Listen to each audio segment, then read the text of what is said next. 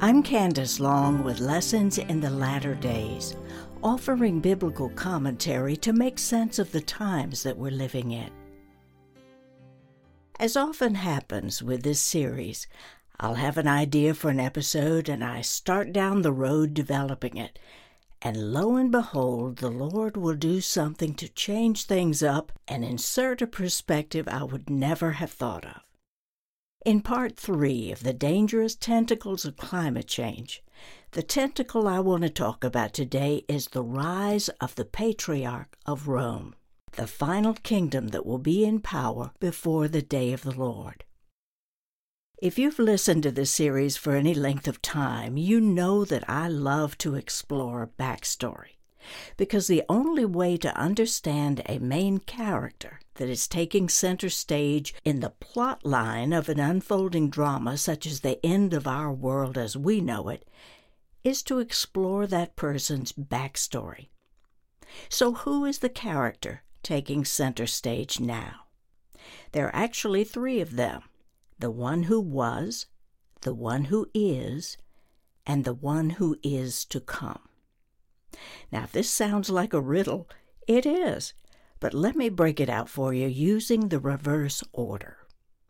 The one who is to come is referred to as the Antichrist, or the man of sin, who will lead the world into a war with God himself. The one who is the final Roman kingdom itself from which the Antichrist will come. And the one who was is where we're going to focus today. The unseen influence, the root of the prophecies leading to this time. The biblical patriarch who founded the kingdom of Rome. And I'll give you a hint, it is not the Pope. He's found in the book of Genesis. His name is Esau. Today we're going to dive into the book of Genesis and look at three things. Number one, what Esau has to do with Rome, with the Antichrist, and how biblical prophecies are driving this one-world agenda known as climate change, seen through the eyes of a rivalry that is thousands of years old. Number two, where Israel is in all of this and what we can expect to see for them in the days ahead. And number three, what Esau's rise means for us. First, though, I want to do a brief review so you will be reminded where we are now relative to the day of the Lord and how these three characters fit together. Jewish doctrine says the day of the Lord is 1,000 years long, but it begins when the world has been in existence for 6,000 years. The day of the Lord begins on the first day of the Hebrew month of Tishri in the year 6001. This day is regarded as the birthday of the world, also called Rosh Hashanah, or Yom Teruah, the day of sounding the shofar. That day, which is when two things happen simultaneously. Number one, Messiah comes to the clouds at the sound of the shofar and calls his followers out of this world in the twinkling of an eye. And number two, that very moment also begins the 7-year birth pangs, which you may know as the tribulation. We learn a little more in 2 Thessalonians 2, where the Apostle Paul tells us that the man of sin will not be revealed until the one who restrains him is out of the way. You see, it is the presence of Holy Spirit within believers who is restraining the Antichrist from becoming known. So once we, the followers of Messiah, are gone and out of the way, that's when this evil world leader will be revealed, and not before. So right now, we are seeing the Antichrist's empire building, the ungodly forces at work binding themselves together through alliances and deals among world leaders and corporate CEOs. Now, please note that the United States is one of these primary leaders. It is not a good thing that we are complicit in this global movement. As I said last time, God is not global. Part 1. How is Esau connected to Rome? Interestingly, our weekly Torah studies have been in the book of Genesis, and it was in one of these studies where this episode began coming together. The Torah portion known as Toldot, which means generations, covers Genesis 25 through 28, and it focuses on the generations of Isaac. As I break out a few verses, I want you to notice the tavniot, or metaphorical pictures that God hid in this passage for us to find. They are loaded with insight. Here's Genesis 25:19, quote, "Now these are the generations of Isaac, Abraham's son. Abraham fathered Isaac, and Isaac was 40 years old when he took Rebekah. Isaac prayed to the Lord for his wife because she was barren, and the Lord answered him, and Rebekah conceived. But the children struggled together within her, and she said, 'If this is so, why am I living?' So she went to inquire of the Lord." Unquote. The sages look deeper into the verse which says Isaac was 40 years old when he took Rebekah as a wife. Now, why should we care how old Isaac was? From the Jewish perspective, everything in the Torah is there for a specific reason. The Torah is God's language. In this case, the sages all say that this detail is a tavnit with a whole other layer of meaning. You see, according to Jewish doctrine, Isaac has always been viewed as a picture, or tavnit, for Messiah. Now think about it. Isaac was prepared as a sacrificial offering by his father Abraham. So did the Heavenly Father offer his only begotten Son as a sacrifice for the souls of mankind. Now, with this parallel in mind, God wants us to know that Isaac was 40 when he took a wife.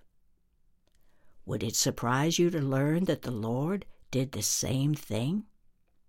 The sages say that Isaac's 40th year refers to the year 4000 after creation, which was when Messiah was betrothed to his bride, because the year 4000 was when Jesus was crucified. Now the story of the generations of Isaac has a deeper meaning, because if Isaac is a picture of Messiah, then Isaac's bride Rebekah is a picture for the bride of Messiah, which is us. The Torah says Rebekah was barren. She knew the important role she was to play in birthing a kingdom of God's children who would be light in this world and teach others about him and his ways. She shared the promise that God had given Isaac and his father before him, and that vision burned inside of her. She endured years of barrenness and cried out to God for help. And finally she conceived, and the Torah describes how the children struggled together within her to such an extent that she said, paraphrased, "I can't stand this. I have to seek the Lord for what's going on." In the Hebrew, it says she went to inquire of the Lord. Now, the biblical records tell us where she went. Following the flood, Shem was the righteous one of Noah's sons. In an earlier episode that I'll link to in the description notes, I tell the story about Abraham, who was forced into hiding for 49 years when Nimrod was king and trying to kill him.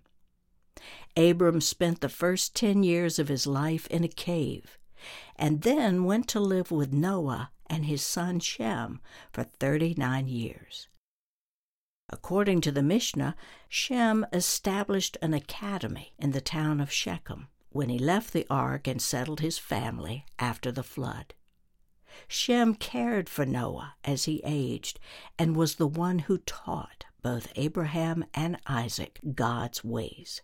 The Mishnah also records that whenever Rebekah walked by Shem's house, one of the babies in the womb started running. But when she walked by the house of an idol, the other baby would start running. So with the two children wrestling inside of her, she had to hear from God, and she went to visit Shem. Genesis records for us what Shem heard from God regarding these two babies. This is a 3,800-year-old prophecy unfolding today.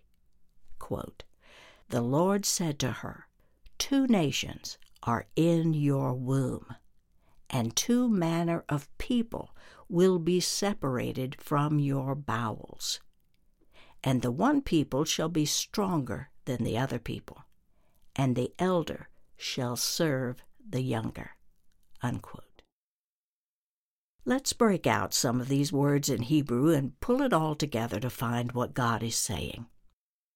2 nations are in your womb. The word for nations is goyim, which refers to Gentile heathen nations.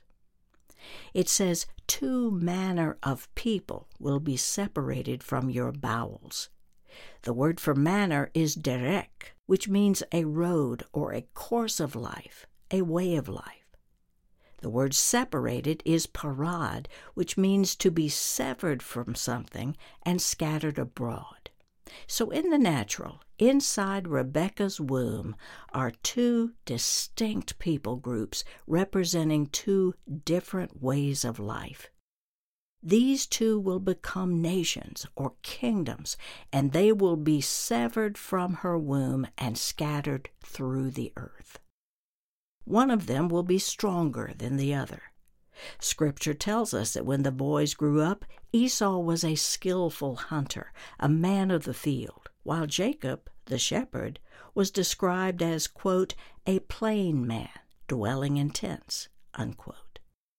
Esau was clearly the stronger of the 2, but many people have misinterpreted the text and believe that Jacob was a mama's boy who sat around the house all day. That's not correct. The word for plain in Hebrew, which was the word God used to describe Jacob, is the word tam, which means gentle, perfect, morally upright, and undefiled.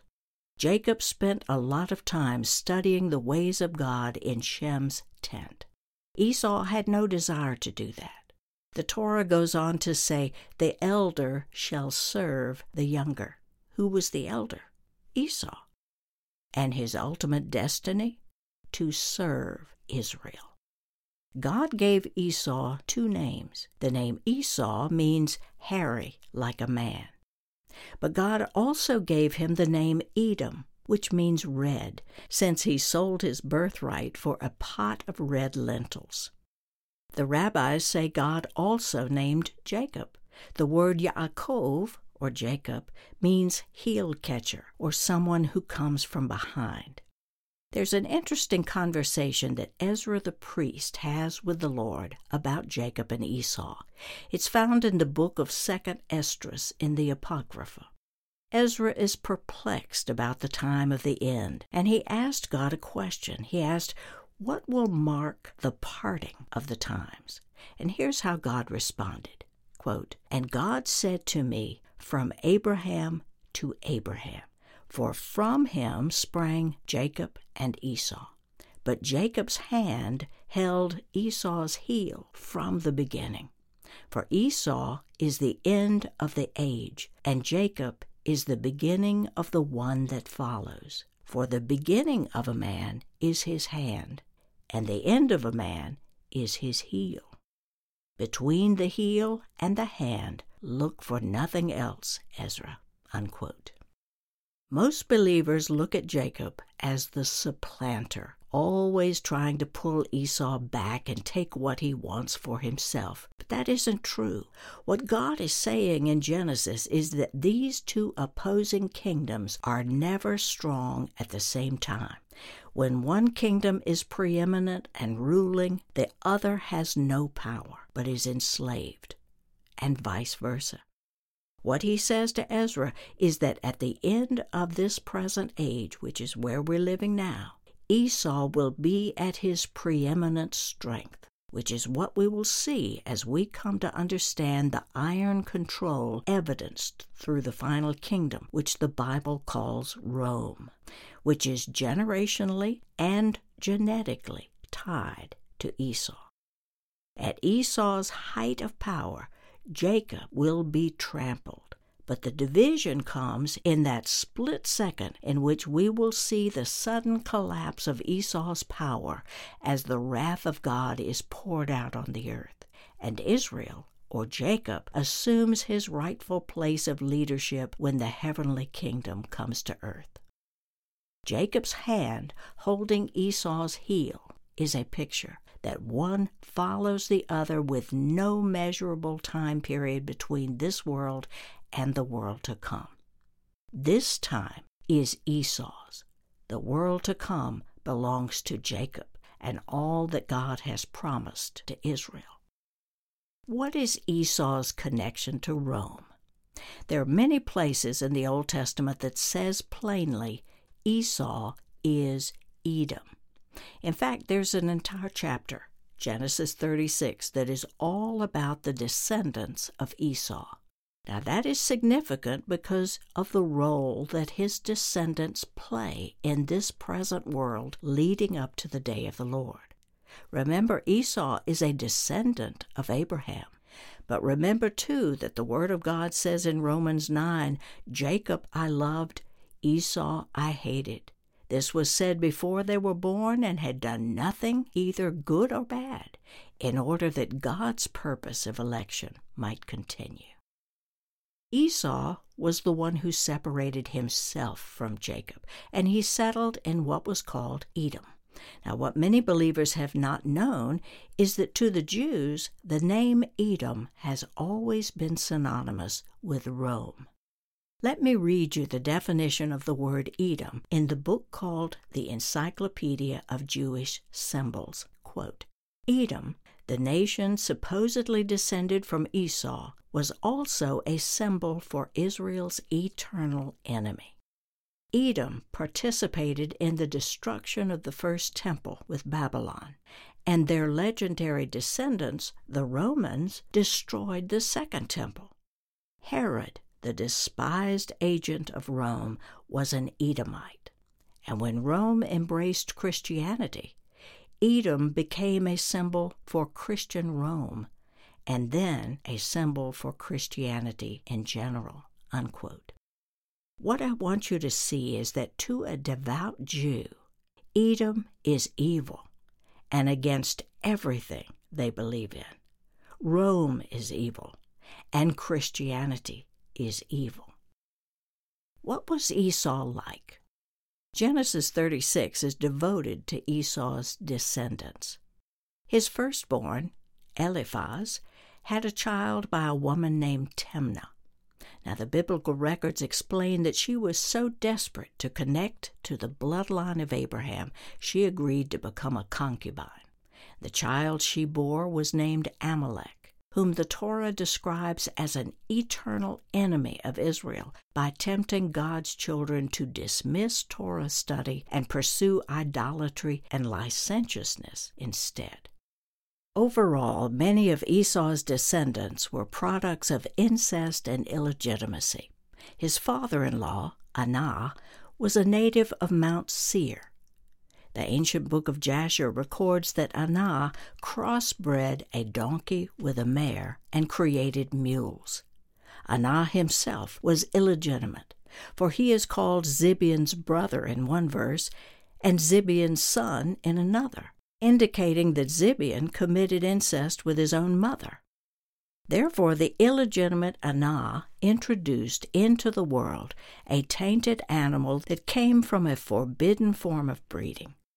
We also learn from Jasher that Esau's son Zepho rose to power, and the people of Kittim, which became known as Rome later on, took Zepho as their leader and hired him to fight their battles. Zepho became very rich and powerful and ended up uniting all of Italy and became the first Roman king and ruled for 50 years. Part 2. Where is Israel in all of this? Now the Torah is clear that at the end of this age, before the kingdom, Esau, or Rome, will become a great power. We're seeing this now as the nations align under the agenda known as climate change. The stronger that this new world order becomes, the more Israel will be under attack. I see Israel falling all over itself, trying to fit into this climate change agenda. A recent headline read, at the 2022 United Nations Climate Change Conference known as COP27. The article said 10 of Israel's most promising climate tech startups won the chance to demonstrate their innovations to the world. Now, this is not surprising because Israel has always wanted to be accepted by other nations and valued for their contributions. But biblically, this acceptance will not come. It's not that Israel is not gifted. God gifted them in many ways, but his calling for them as a nation was not to become corporate moguls, but to be a nation of priests who would teach the world who God is and how to follow his ways. The world under Esau's control will always turn against Israel. Just the other day, a leaked document from American Thinker said the European Union is seeking to clear the Jews out of Judea and Samaria. The article began with this sentence: Europe has always dreamed of being Jew-free. This is one of many betrayals the Jewish people will likely witness. As they try to help the world, they will be betrayed time and again because Esau is in control. Finally, part 3, what does all this mean for us? If Rebekah is a tavnit for the bride of Messiah, then the biggest lesson for us is that every one of us has two kingdoms living inside of us. There is a part of us that identifies with Esau. We don't care about our birthright as a child of Abraham. We don't want to hear about the Sabbath and honoring the festivals. We don't want the narrow ways of Judaism. We want to be free to enjoy life with all of its riches and possibilities. Now think about this. Almost everything in your financial portfolio includes shares in companies that are already aligned with the environmental, social, and corporate governance, the climate change agenda. It is a global movement. It is spreading. It is powerful. Its network is vast. Now tell me, are you going to sell every stock you own that is aligned with the ESG movement in order to walk the narrow path of God? I believe that decision is where each of us is headed, and is not going to be easy for any of us. The bottom line is, if we long to live in Esau's world of glory and power, we will turn our backs on Israel. The two cannot be strong at the same time. And if we choose to align with Jacob, it will come at a great cost.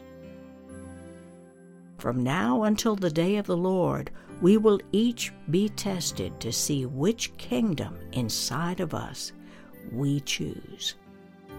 God is watching. I'll provide links to the resources and reference that I referred to today in the description notes to this episode. If you want to share this with others, you'll find it on my podcast page at candicelong.com/podcasts. I want to thank you so much for being with me today. I hope you join me again next time for Lessons in the Latter Days. God bless.